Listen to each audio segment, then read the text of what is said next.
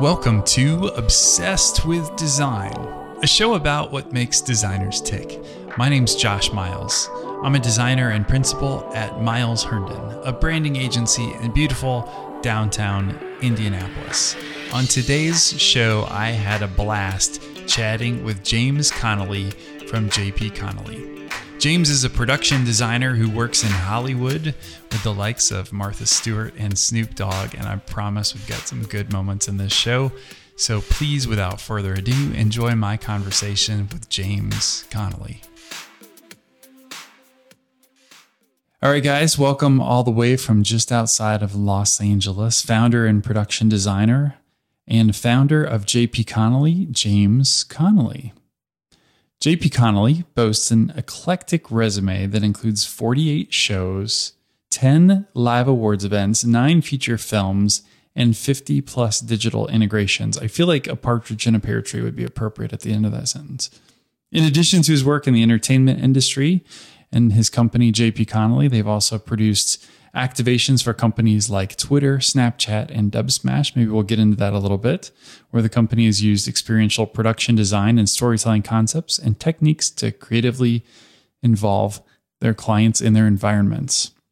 They've been proud recipients of 1 Emmy, 6 Emmy nominations, 6 Art Directors Guild Award nominations, and several Telly Awards. In addition to his success behind the camera, James recently stepped in front of the camera to co-host the interior design reality show We're Moving In, where he guided new housemates as they combined their styles and assets to make their design visions come to life through innovative do-it-yourself projects. I especially like the globe one. Maybe we can talk about that. Finally, James is active in the entertainment community, having earned a number of leadership positions among his highly esteemed peers. He's a 5-year standing member of the Television Academy Board of Governors, 2-time vice chair of the Primetime Emmy Awards show, and co-chair of the 19th Annual Art Directors Guild Awards. James, it is my pleasure to welcome you to Obsessed with Design. Oh, well, thanks so much. Wow, that is quite an intro. Thank you very much. Yeah, you bet. Well, I'm excited to chat with you because, especially for our audience, this is an area we haven't really explored yet at all. So I find it fascinating, especially to see you're working with the likes of Martha Stewart and Snoop Dogg. So maybe we can get into that as well. But maybe before we go there, in my research, I saw that you had some initial experience in the world of architecture. So I'm especially curious to hear about your origin story and how you got from architecture to Snoop Dogg. Yeah, sure. Fair enough. It's a good story. So brace yourself. I'll try to keep it as short and brief as possible. My dad is an architect, actually. And my mother, be it the single mother that she was, even though I'm still, very close with my father, was my art teacher. And so growing up, I was always surrounded by art lessons and painting classes and this sort of thing. And then when we would go visit Dad, he would have just all these architectural plans all over. And we'd play architecture office, me and my sister. And so that was kind of the world I grew up in. It was New Jersey, a small home just on the shore. And it was always art. And she'd drag us to museums. And then we'd see Dad, and he just went to work in an office, and he had all these plans and would stress out about the different designers that he was working with and how he was going to make the building. And that was my entire public school education raising, really. I mean, I had a small bit of like, I don't want to do that. I want to study science. And then that didn't work out. And I chose to major in theater set design because I found my social group there in high school. And I was just tired of learning about science and foreign language. And I felt comfort in the art world. I was taught that theater set design is kind of like architecture for the impatient. We go through so many different projects. We sketch out so many different conceptual ideas, and it's just very, very fast-paced version of architecture. Mm-hmm. And I find that there's a close relationship there. I conveniently graduated college. I went to Rutgers University, got a BFA in theater set design, and I graduated conveniently. The plan was move to New York, understudy basically or assist Broadway designers, draft for them, draw for them, whatever it took. And I graduated just after 9/11. And so New York just really wasn't an option. It was kind of just sad news bears. So I blanketed whatever I could in my old college dorm and apartment, resumes throughout, and I got a job as a prop guy in San Diego. And I moved to San Diego. I'd never been out west before. And it was just about 2002. So the reality television craze was just alive and well. Everybody was feeling it. And I was too. I mean, I love human interest stories. Let's avoid the word reality and just say human interest or documentary. And I loved the social situations that they were, but I wasn't even close to that. Like, I was just propping and painting down in San Diego. I'd never been in this great weather before. And, I find a lot of comfort in working and in my art. And so when things are stressful, I submerge myself in that, just like a lot of us artists do. And so when I was there by myself, young guy, I took on as much as I possibly could. And so I took a job during the day as the San Diego Repertory Theater's prop supervisor. And then I was shopping at night at the Old Globe for their prop shop. And then I would take side jobs painting. And I met a woman at a wedding that said, you'd be great in Los Angeles. You could do really well there. Television is really like the stepchild to theater. Like you should try that out. And so I said, sure, I will. And I moved up. I saved up a bunch of money just by doing 2 jobs. And I moved to LA and did whatever I could. Again, I shopped for decorators. I painted backdrops. I propped. I just wanted to do whatever I could to stay in and around art. And conveniently, the industry had a writer's strike. Reality television programming was very popular. I loved it. I used to do house dating shows where you could go into a house and you could pull it together in 2.5 weeks. And it was quick decision making. It was resourceful materials. It was fast-paced drawing, fast-paced budgeting. It was really exciting. And I've stayed with it. And I really love what I do because you get to create an environment, although the pace isn't quite as fast as what it used to be. You get to create an environment quickly and determine human behavior, even without a script, and really shape a space for people to interact in. And I love it. And I think that there's similarities to architecture there in its overall concept. And it's really fun. Well, maybe tell me a little bit about like what your company does today. So fast forward us up to the current moment. Like what's an engagement look like? Or when a client comes to you, or a channel or a series or show or producer, like even who do you interact with, and unpack that a little bit for us? Sure. Yeah. I mean, listen, let's be honest. I'm crazy. Like I should have said no to projects. And the truth is I never out and said, I want to start a company. Like that was never intentional at all. Actually, it's really intentional to have a good time and give myself a break and like enjoy this. But no, I've managed to say, yeah, that project sounds awesome. Let's do it. And shoot, I got this other one that I really love too. Well, I have to have help to do them both. So let's get help. And so through that process of enjoying all of it and scientifically looking at it and saying, okay, gosh, well then how the heck am I going to get through these 3 giant things together? And I've got to figure out a real streamlined workflow to at least systematically approach those. And again, I've done it all myself, and the artistic process can be so organic that you do want to navigate a client or anybody through a general workflow. And once you've kind of got that down comfortable for yourself, it's easy to bring on an assistant or an associate or a skilled associate, that for that matter, to partake in your workflow. And so, over the few years now, I've developed a general workflow of how I like to work, and the clients are happy. And I've never really experienced too much turnover at all with clients. They keep coming back, and we keep bringing new ones in. So, and they're great. I love them. I mean, so I have a good time with my clients. And so if they like the journey that you set forward, then you can have help and assistance with that. And so just by circumstance, we've become a company. In fact, JP Connolly is really just called JP Connolly because we were using my full name, James Pierce Connolly, for a long time as the group, and Twitter, who was a longstanding client for us for about 3 years, just shortened it because it was too long to say. And I thought, well, that's a good idea. Okay, well, we'll call ourselves JP Connolly. Great, I love it. The full one didn't fit in 140 characters or something for them. Exactly. They're so fast in their little tweets. Yeah, exactly. Hashtag JP.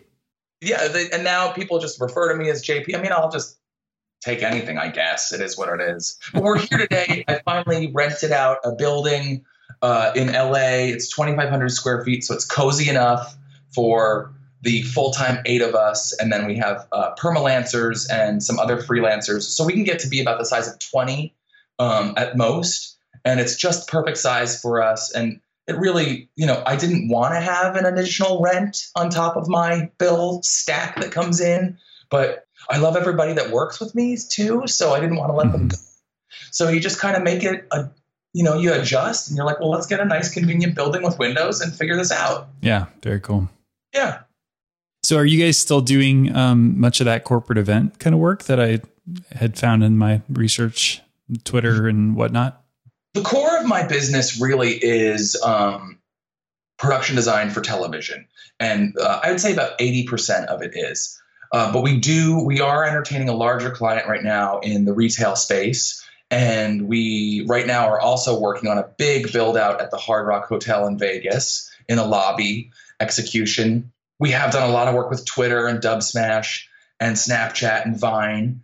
And we've been approached by some others as well. If it's creative and if there's a taste level that I can influence, and then there's a space and experience that I can touch and that people are excited about working together with, then I want to take it. It doesn't really matter if it's on camera or not. I want to be able to partake in it. So just coincidentally, yeah, for sure, I'd say, 20, 15%, depending on our seasonal business, really on what happens. Sure. Yeah, there. So what about the other side of the camera? Are you still doing the We're Moving In show? Was that an experiment, or tell us a little bit about that experience? Yeah, this is awesome for sure.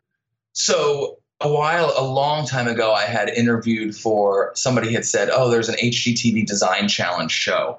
You should interview for it. And I said, well, that sounds really cool. And this is probably like 8-9 years ago. Mm-hmm.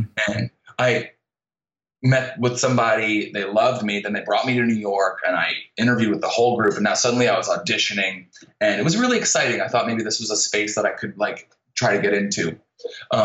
I got onto a show called White Room Challenge on HGTV, and it was 4 designers competing to redecorate some white room. I think I recall this. Yeah, and I won. It was amazing. It was a 2-day nonstop competition. And I brought all my skills that I had learned in San Diego and in school, and I was building carpentry things, and it was crazy. It was a hoot. It was really fun, and it was even better to win the prize. And so I thought, well, that was really fun. So I'm not mad at, trying more of these things out. So I met with a talent manager and he said, well, you're great. Sure. Congratulations on your little win here. I'll keep you in the mix and I'll, send you on things. And I said, well, wonderful. No, listen, I can't quit my day job. I love my day job. I live for this. This is where the real work happens. Yeah. But I had been on 2 interviews he had set me up with. And I'm going to call them interviews because I'm not an actor. I'm not auditioning really. I'm just going in to talk to somebody, whether it's a casting agent or somebody from a network, about a taste level. So I'm reluctant to say audition because I really have nothing really to fake. And I immediately was one of the second ones. I had met with a group and they had set up 2 different boards, 2 easels of different taste levels. And they said, what would you do with this? And how would you merge these 2? And I said, well, I'd talk and say they should break up. They're totally different. There's nothing in common. Forget it. There's nothing I can do here. And from there on out, that was the sort of opening joke. But from there on out, I just was dragged through a few other meetings and auditions or interviews and whatnot. And I landed this 6-episode interior decorating show on the FYI network called We're Moving In. And I was paired with, who's a very close friend today, this woman named Brittany Simon. And she's a very successful interior designer in Arizona. And which is interesting to do a show where you're combining styles, because suddenly we were being forced to combine our process. And, you know, the design, just as an aside, the design process is incredibly insular. And most of the people I'm sure you talk to are control freaks, you know? And perfectionists and everything else. Yeah, big time. And when you throw two people who don't know each other in the mix together, I mean, there was all this amazing learning curve for our journey, as well as these 4 saps that we were redecorating for.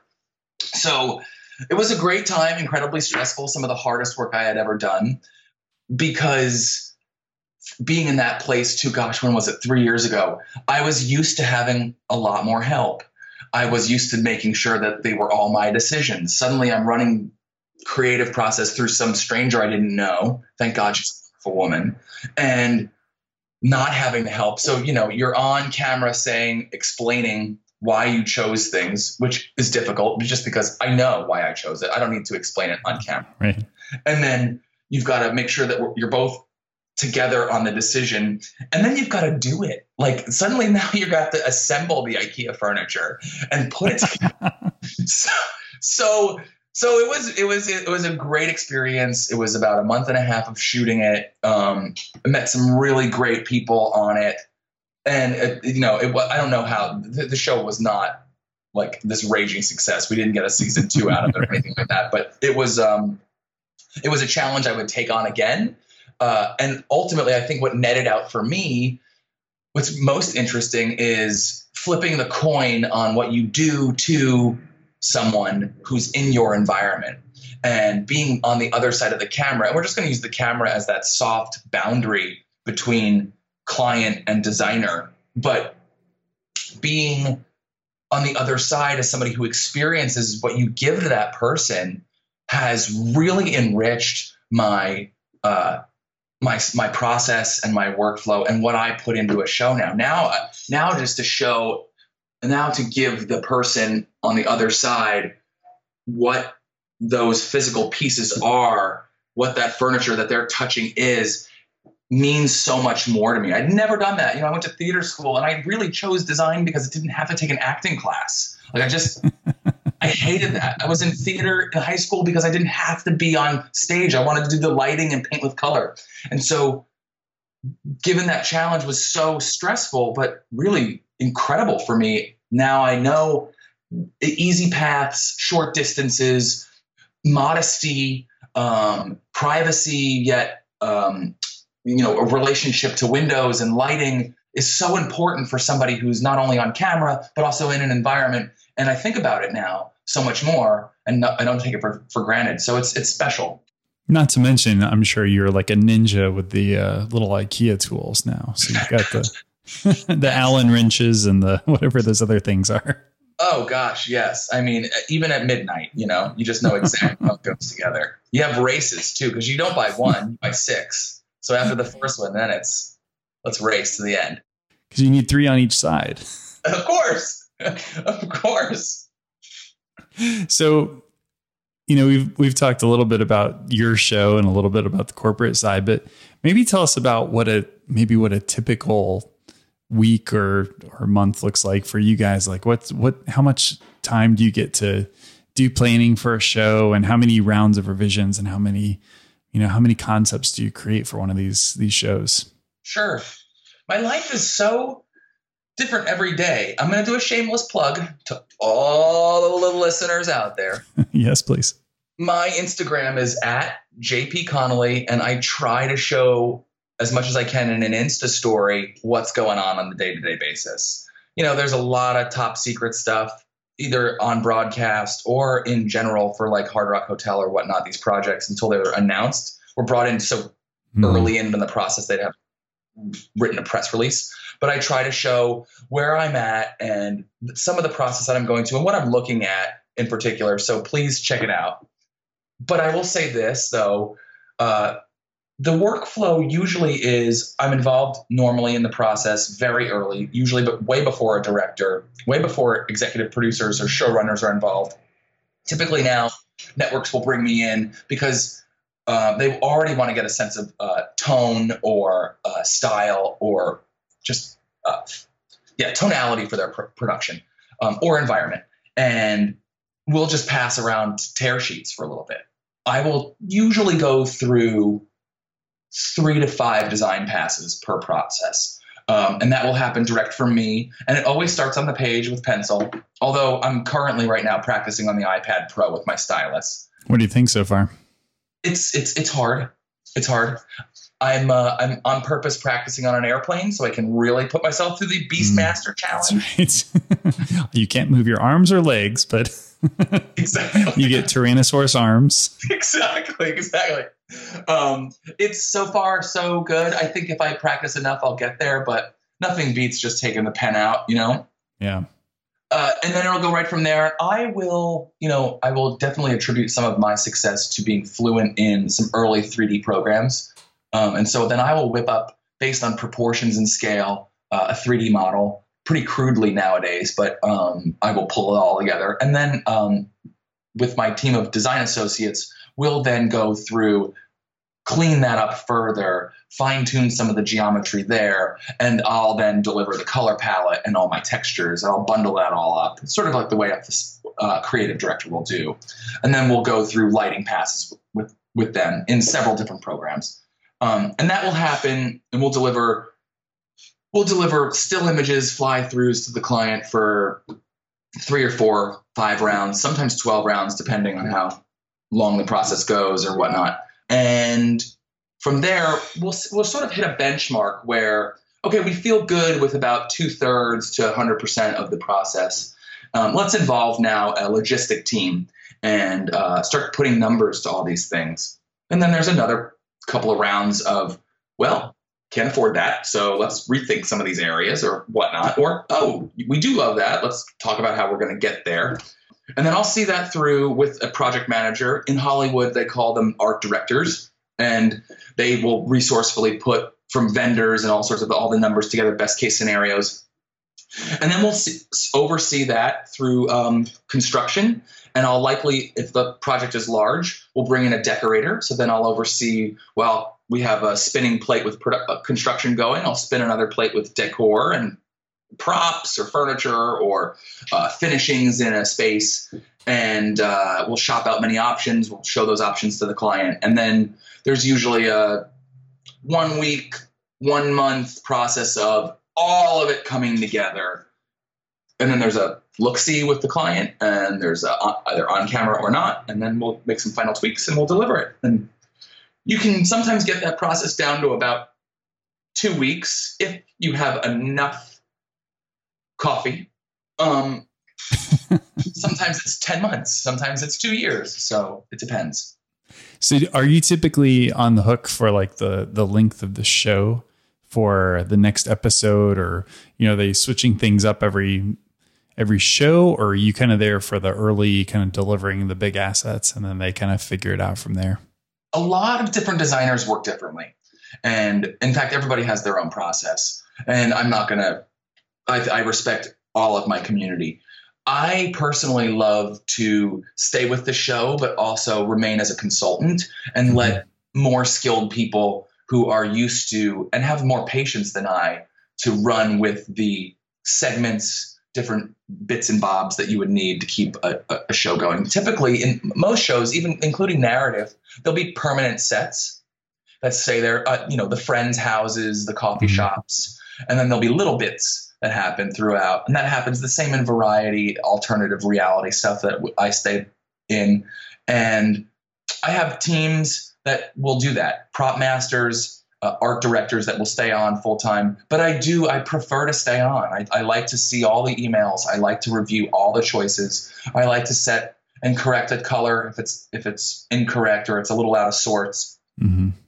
I think the client likes that. It sort of sets a nice tone throughout the show, and it keeps the quality on par. But also, I'm a control freak. I'm crazy. Like, I want to know, I just like, why wouldn't I? I want to stay up late and look and see these things. That's right. Somebody's got to be that guy. Somebody's got to care. Yeah.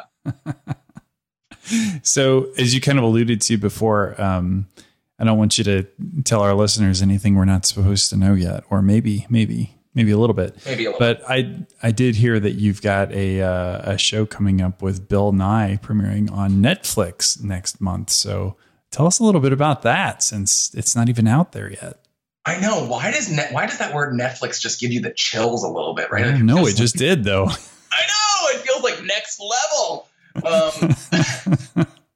First off, I have to say it is an honor to work with them. Like they're doing such cool stuff, and they really, I will say from my experience with them, they really have a deep respect level in their process. It wasn't, I wouldn't say it was easier or harder, but it was just a really fun, creative engagement. The show is April 21st. It's premiering. They will release all the episodes together. I believe, if I can remember, I think we did 8 episodes. Gosh, that's tricky. It could have been 10, could have been 6. And the set is amazing. I don't know if that came across in audio, but you could see on your face how excited you are about that. I gotta be honest with you. I feel like mostly like my feeling generally about my work is it's just full of mistakes, and I want to make sure that they're perfect. And listen, I will say the Bill Nye set is, there could be there's a mile of things that could have been better and different and updated and I could have rearranged or whatnot. And typically when I have work and I finish it, I throw it away. Like I don't want to see it anymore. But it is, and I will say this, I think somebody, and this is totally casual comment, but somebody told me that it was one of the biggest things they had really kind of put together for a variety show, or had ever planned to do for a variety show on that network. And it is really exciting. We explored some super cool technology integrated with the architecture. You will see some moving pieces and some really cool integrated video surfaces.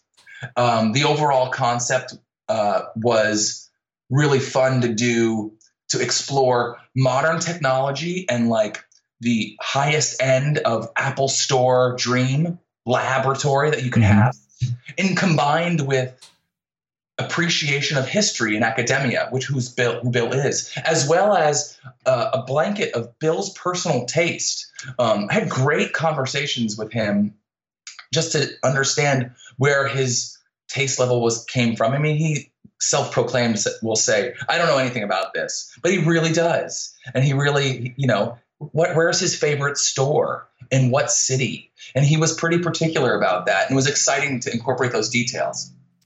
Very nice. Well, maybe you can tell us a little bit about your work with another very popular show, The Voice. Tell us a little bit about what you did with that show as well. Sure. Yeah. I mean, I gotta say, what an amazing adventure this show continues to be. I got to thank NBC and the producers of The Voice for really giving me this opportunity. I mean, before I got that show, my name was out there, but it really wasn't as big as it is now. Ooh, so fancy. I took that job in season 2. They needed help brushing it up a little bit, and I'm responsible for all the visual you see after the artist steps off from stage. Okay. And I will say that I've affected a lot of things in addition to that, including some of the new iconic graphic stuff like the V and that sort of stuff. I've done the show, a version of the show in China. I've done the show on Telemundo for 4 seasons. I know the show really well. It's been a privilege to create the journey for the artist who's about to compete and see that journey different every time, every season. One of the best things I like about working on the show is the challenge for me to keep it fresh and to reinvent the authenticity of the journey. And I think as a viewer, when you watch it, especially even if you're a fan, it updates itself every year and it gets cooler and cooler and you don't even know why. And I'm trying to do that subtly so it's believable, because it is. That show is as real as it gets. And sure, I'm curating really fancy sofas and doing incredible wall finishes that are up to date and current. And creating a entry space that right before they get on stage that will make you so nervous and provide such a solo insular moment for the artist to really think through their last nerves. Sure, I'm thinking about all that and what I can do to affect that. But I gotta say, bottom line, the show is awesome. I hope it never goes away. It's so exciting every time it comes around. It happens twice a year now, and you get a chance to re-envision today's taste, set a benchmark for style, for millions of people to see. And I dabble in custom furniture, and I am inspired always by music and how I can incorporate speakers and musical influences and where music is created and those recording halls, and bring those finishes to the artist in their waiting spaces. It's very exciting. It's really cool. I look forward to every time it comes around in the office. It's great. So maybe as a not so subtle segue, speaking of music, let's talk about Martha Stewart and Snoop's potluck dinner. How does this compare to your other work, and what kind of things are you involved with on this show? Sure. Yeah. This show is awesome. I'm, again, privileged to be a part of it. It's got such a buzz around it after one season too. Like as a late 30s gay man, working with Martha Stewart is insane. And not to mention Snoop Dogg, but the show happened and dropped in my lap really randomly. I guess they were on a creative process with someone else that wasn't working out. And the process immediately happened incredibly quick. And I was called in, hey, can you help us? Sure. And stayed up very, very, very late, did a bunch of sketches and pulled it together. But the challenge was, it's got to feel real, but it also has to feel like a late night cooking show. And we have no idea how to merge these two. But we do know that it can't be some sort of cheap, contrived version of the two together. So, that's like, they're like polar opposites, really. It is black versus white. And I'm not talking about skin tone. Like, it is just so like yin and yang. Mm-hmm. And there has to be a connection point. And what that was, it took a while. So, I created a set that was under one roof. I think if we're talking about cooking, we're talking about the heart of a house, and where conversation happens, where fun happens, over a kitchen island. And it's a residential kitchen. And I sort of split the two kitchens together, and they're identical side by side, but it's under one gable roof. And I created just a simple, iconic gable of these. I think there are 6 beams, and then there's one in front that's prominent. It's a big, proud cornice. You'll see them on a wide shot during the show, especially now in the next season. We're focusing a little bit more on the wide shot. But that wasn't enough. I envisioned that this house conceptually was in an urban environment overlooking a nighttime cityscape, very stylish. And I sort of pretended that I was on like a huge penthouse floor overlooking this metropolis. And we had this, both our brilliant talents that they are very inspired by herbs, some fresh for cooking, some for others. And I wanted to focus almost fell out of my chair. I wanted to focus on that a little bit, but not be so cheeky. So I created an urban herb garden between the two, anchored with a olive branch, in metaphor, oak tree. And so there's this pretty oak tree with a lot of twinkle lights overlooking a beautiful urban metropolis of cityscape. And in the back, there's all sorts of flora and an appreciation of herbs. And so that's the sort of center point. And so when you watch the show, you see basically a big window with a door onto a penthouse herb garden with an oak tree in the middle. And that's sort of my olive branch between the two worlds. And then you really have just Snoop's side and Martha's side. And working with both of them directly about their taste level was such an incredible experience. And seeing them for the first time, see it in person, was even better. to get a hug from Snoop and then give a tour to Martha on the choices that I made from her inspiration. These are like it's better than winning an Emmy. It's really amazing.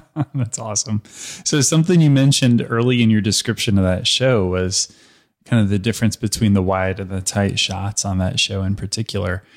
Something I guess I hadn't even thought through is how, and this should be a question, not a statement, how involved are you with the guys who are actually shooting these shows about how detailed you want to see certain things, and how there are these side angles or vignettes, or how much it's just like a wide lockdown shot, or it's steady cam, or like how much do you get into that conversation? Oh my God. I know, just when you think your job isn't hard enough with the budget and the overall concept, then it moves. It's like you're like the ultimate Jedi master. Then you can think about each frame, because we're creating a space sometimes for audience and sometimes for talent on camera. In fact, these corporate event things or these build outs like residential or hospitality or whatnot can be a little easier because you don't have to think about what the camera will see. But for television, I do keep that in mind. I mean, details are at eye level, Mm-hmm. That's where we'll see the subject, and everything around the subject is my world. And so I will tend to keep money and high-end things at eye level. In terms of the question that you're asking, yes, of course. I think about these things all the time because I'm crazy. But when I'm there, I always make it a point to spend at least as many days as I can, usually 1 to 3 days with the director, looking at every shot. And we need to compose every shot as beautifully as we possibly can with the elements. And so there is a repositioning of things that may happen sometimes just so that they can get a better shot. I mean, it's part of the art form. Mm-hmm. Yeah, that's super cool.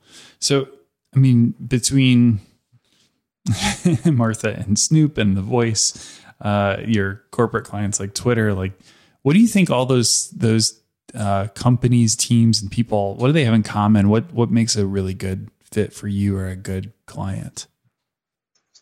That's interesting. I think that they all have in common a need for visualization. And I want to always provide the best visuals I possibly can. And I also think that they come to me because they not only need visualization to pull some of their ideas together. Sometimes I like to think that they're the visionary and I'm a little bit more of a shepherd. But I think that they come to me in particular, among other people, because I will work my style in. So they come to me because I have a young, fresh, forward-thinking, whatever style about me and my taste level, but they need the visualizations on top. So I think that's why they come. Do you find most of those are referrals, or everybody hires you because you did The Voice, or what's kind of the best avenue for that? I don't know. I mean, maybe so. I do think that I've never really aggressively sought business. I like to say, and I tell the office too, it's really just about providing good work and good service. And then the work just happens to come. And I do think that the referrals are probably it. And I also think that they maybe watch and they want to know who did this. I don't know. It just comes and it happens. And it is about, to me, making everything when it comes, it doesn't sound like this big fancy project. It sounds like this kind of idea that they're working on. And so I think it's about taking every little thing and making it as good and best as possible. And I mean, the rewards seem to happen. Are there particular red flags that you watch out for? Ones that this is not going to end well, or it's not going to be a good fit? Good question. It sort of depends on how late lunch is, really, and how moody I guess I am at the moment.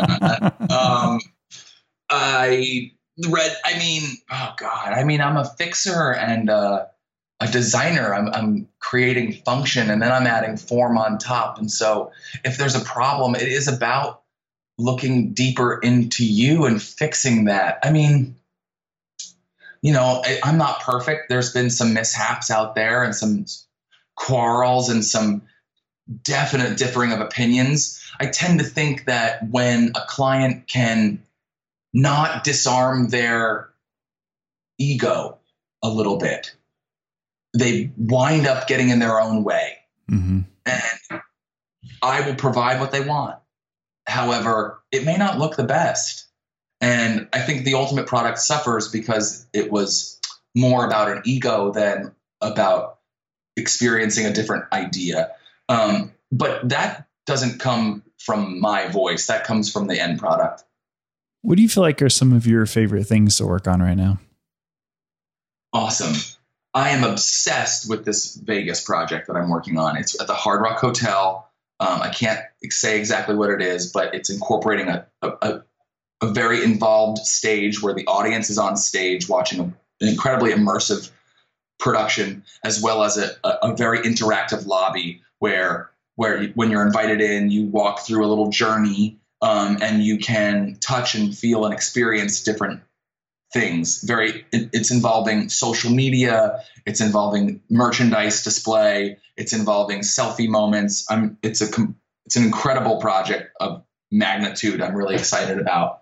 I'm a huge fan of Watch What Happens Live with Andy Cohen, and I just did the new update in New York, and I'm really excited. I think there's something planned in Los Angeles, and I'm really excited about that just because I'm a mega fan. I'm really excited about I'm experimenting with two things internally, custom furniture and development software to give the client better experience with the creative process. I'm working with a software developer on new ways on showing my renderings and my artwork and how we can make the creative process a little bit more engaging with the client, because I think that there's a demand for that. So those are some things that are out there that I'm really into. I always love it when people tell me what they're most obsessed with before I even have to cue them in on the phrase itself. I guess maybe looking at it from a different angle, what do you feel like are maybe some misperceptions about production design in general, or your work or what you do? That's interesting. I mean, I've been in this business now for so long, even though I feel like I'm still a young one in here, that I kind of know so much about it. But I would think that nobody knows when I do talk to somebody like at the gym, and they're like, "What do you do for a living?" "I'm a production designer." "What is that?" How do you not know what that is? I do all the backgrounds. I don't think people really understand that there's a whole world of architecture, decorating, design, experience that goes into whatever's around your head, and that it's been carefully thought through and curated to the umpteenth detail. And the fact that they don't know means that we're doing a great job, but that they should know that it is all really thought through, and whoever is doing it is thinking through every single decision, either becoming the yes man to the client or a conceptual artist and doing an immersive, like beautiful sketch or whatever, or something completely avant-garde. Everything is thought through. And so, when we set up a Skype interview like this, there's a certain amount of positioning and this and that. We're thinking about what's behind us. And that's my life. Love it. So if I were a student and I'm considering production design as a future career, or maybe this conversation is the first time that I've heard about what production design is, what would your advice be for that student or young designer? Like how would they kind of take a next step? Yeah, I answer this all the time. I think that don't rush into it. Keep it on the table. It's tough, and you're going to need a lot of endurance. Travel as much as possible and really experience as much as you possibly can. I really bring so many personal experiences to my art, and no matter what, learn a craft that you can partake in this industry. Is it technical drafting or drawing? Is it sketching? Is it scenic art like fine painting, faux finishing? Learn a craft, because that craft will then also affect your output, your art, but will keep you in this business. You're not going to become a designer. You're going to grow into a designer. And so learn the tools that will help you grow. organically into this. And that's my suggestion. And move to LA, damn it. That's the obvious number one.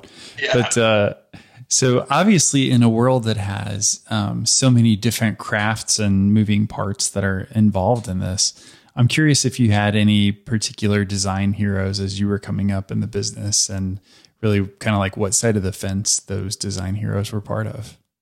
Sure. Yeah. Actually, sometimes I feel like I'm designing not just for the viewer, but sometimes my colleagues or my the generation above me. You know, I want to just sort of prove to others. And so I do look up to many. I'm sort of embarrassed to say if it's so public, but, architecturally, Zaha Hadid is incredible. And I've been studying her work. It's so sad that she's gone.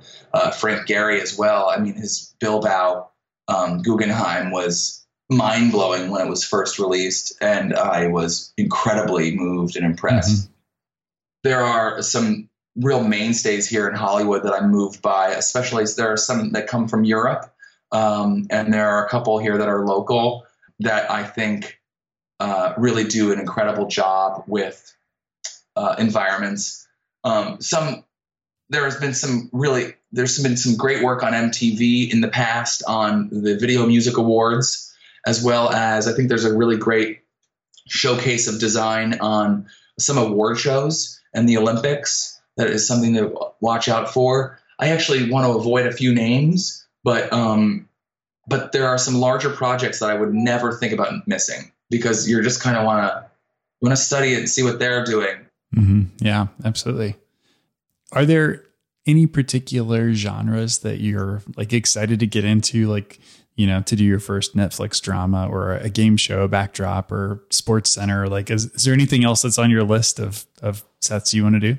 Of course. Right now, I feel like production design for television is good. I'm in no rush. However, I must, before I die, do something fabulous at the Olympics or the Oscars. There's nice. No doubt I have to. But I'm happy where I'm at with what I'm doing. I have no need or desire to get completely into scripted or narrative. If it comes, it comes. It doesn't interest me as much as like creating a giant, fabulous world does. I will say, though, I'm more increasingly interested in doing things that inspire me. And I'm inspired often by high-end hotels and restaurants and furniture and textiles and software user interface for client management. And so I'm really into and would love to do a restaurant, a hotel, a furniture line. And I'd love to continue to enhance the client experience through software development. So that is where I spend most of my time focused on honing my skills. Because again, if I do a good job, it will just come. So I am practicing. I am doing little furniture projects. I am doing my own little side pieces just because I'm inspired by it. Very cool. So the Vegas experience, I'm sure, is super awesome. Plenty for you. I can't get enough of it. It's just really cool. I was just there a couple of weeks ago, and you sort of lose your sense of scale. Like everything is so big. It's so big and so colorful and bold and cutting edge. And you really can't believe that these venues have taken this risk and done these things. I mean, these little light emissive trim details everywhere and video surfaces everywhere you go. That is so exciting. That should be everywhere. And I want to do one of those. And there's no skimping. There's no place that you walk into and think, well, this is sort of ordinary. No, I mean, it's giving you the participator in that experience something memorable and unforgettable. And you can't skimp. You've got to do the best and the most you can and most impactful that you can. And whatever it takes with the most cutting edge or state of the art technology or finish is so amazing. It's so wild. Well, maybe on the other side, are there things that you look at out in the world around, or maybe in the context of television, that just kind of drive you bonkers? Like, is there anything that, like, trend wise, that you're just like, oh man, I wish this would be over? You are tapping into a dark side of me, of course. I mean, it's for sure. I'm frustrated by so much. There's some horrible stuff out there. So for our second hour, we're just going to unpack the things you don't like. Exactly. Things I don't like. Yeah, my goodness. There's such functionality out there that just makes zero sense. I don't even know where to start. I've been on such a positive note. I would have to switch headspace. Gosh. Oh man. Okay. Sorry. Well, we can, maybe we'll do a second episode and we'll come back and just have the. Anytime. Let me think about that. I'll rattle them off. I mean, even down to like, how do you change that clock in your damn car? Saying that I do not want to look up a YouTube video to change the clock in it is just a waste of time. Why it connects to my phone to do the speakerphone? Can it connect to the phone to update the clock? It's been the same time for days.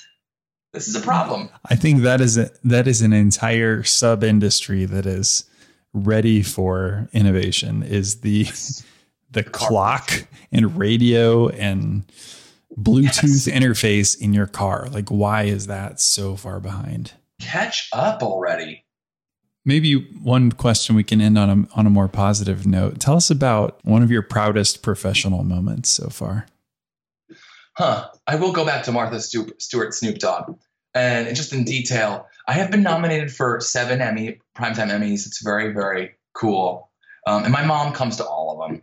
And she's the sweetest. She's like my biggest fan.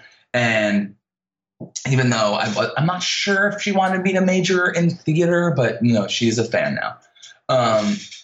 And we had schlepped through a grueling process of pulling together Martha Stewart Snoop Dogg. It was, like I said, just incredibly fast and furious, and a lot of engagement with so many different clients. Because of a show with that talent level, many were nervous. And Martha can make or break you. And so this is the day of everything was finished. We had fine-tuned quite a bit. There's obviously some things left to be done, but it was the day that talent was going to come in, and the network was there. The managers were there. The agents were there. The lawyers were there. The production was there. All the executive producers were there. The director, everybody's there waiting for these 2 mega stars to come and see the set and rehearse on it. And Martha came in. She's very happy. Not a single note. Was taking selfies on it, asking for a tour.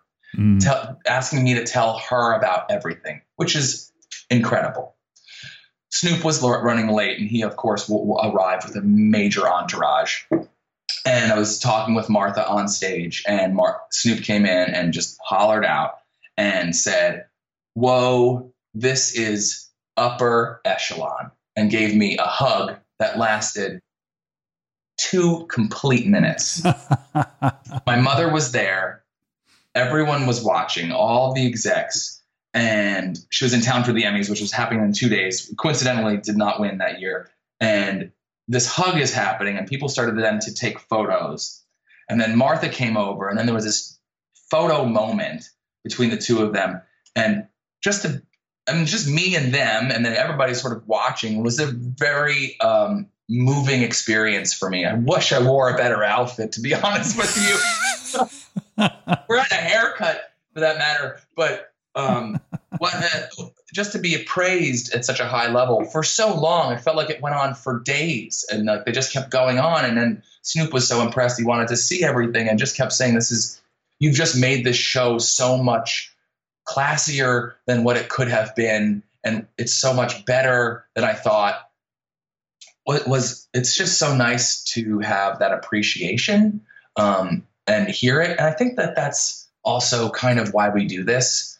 Sometimes it's not the easiest job, but it's something that you provide at the end that people can touch and see and experience. So the rewards really are beautiful when they like it. And then they get praise from these demigods in front of clients is just beyond special. So that's the one at the top of my head. That's an awesome story. Well, on that note, maybe you can let us know. Of course, you mentioned at JP Connolly on Instagram. Anywhere else that we can track you down or have our listeners connect with you online? Absolutely. On Facebook, we are also at JP Connolly. Please like the page. We have photo galleries of all things, all projects up there, and daily posts of what true inspiration that is coming out of me. I use Pinterest as part of my workflow. It's not the only resource of images among books and other things, or my own personal photos, but I am daily on that, curating my own inspiration for projects that are happening right now. Other than that, that's it. I'm in LA, so if I run into you at a bar or whatever, say hi. Awesome. Sounds good. Well, JP, it's been a pleasure having you on the show today and fun hearing about your stories. Maybe we can have you back on another year or so and hear about all these new secret things that are in the works. And that'd be great. Maybe just have an episode to unpack this hard rock thing. I think that sounds pretty sweet by itself. Let's do it. It should be we should be good to go to talk about that at the end of October or November. But let's also have an episode of just what are some bad things people are doing. My God, I'll just give you an hour worth there. You got it. All right. Well, JP, thanks for being on, or James. JP is your company, right? We got to be specific here. Yes. Thanks for being on the show, and thank you for being obsessed with design. Okay, kids, that was episode number 62 in the books. Thank you so much for listening.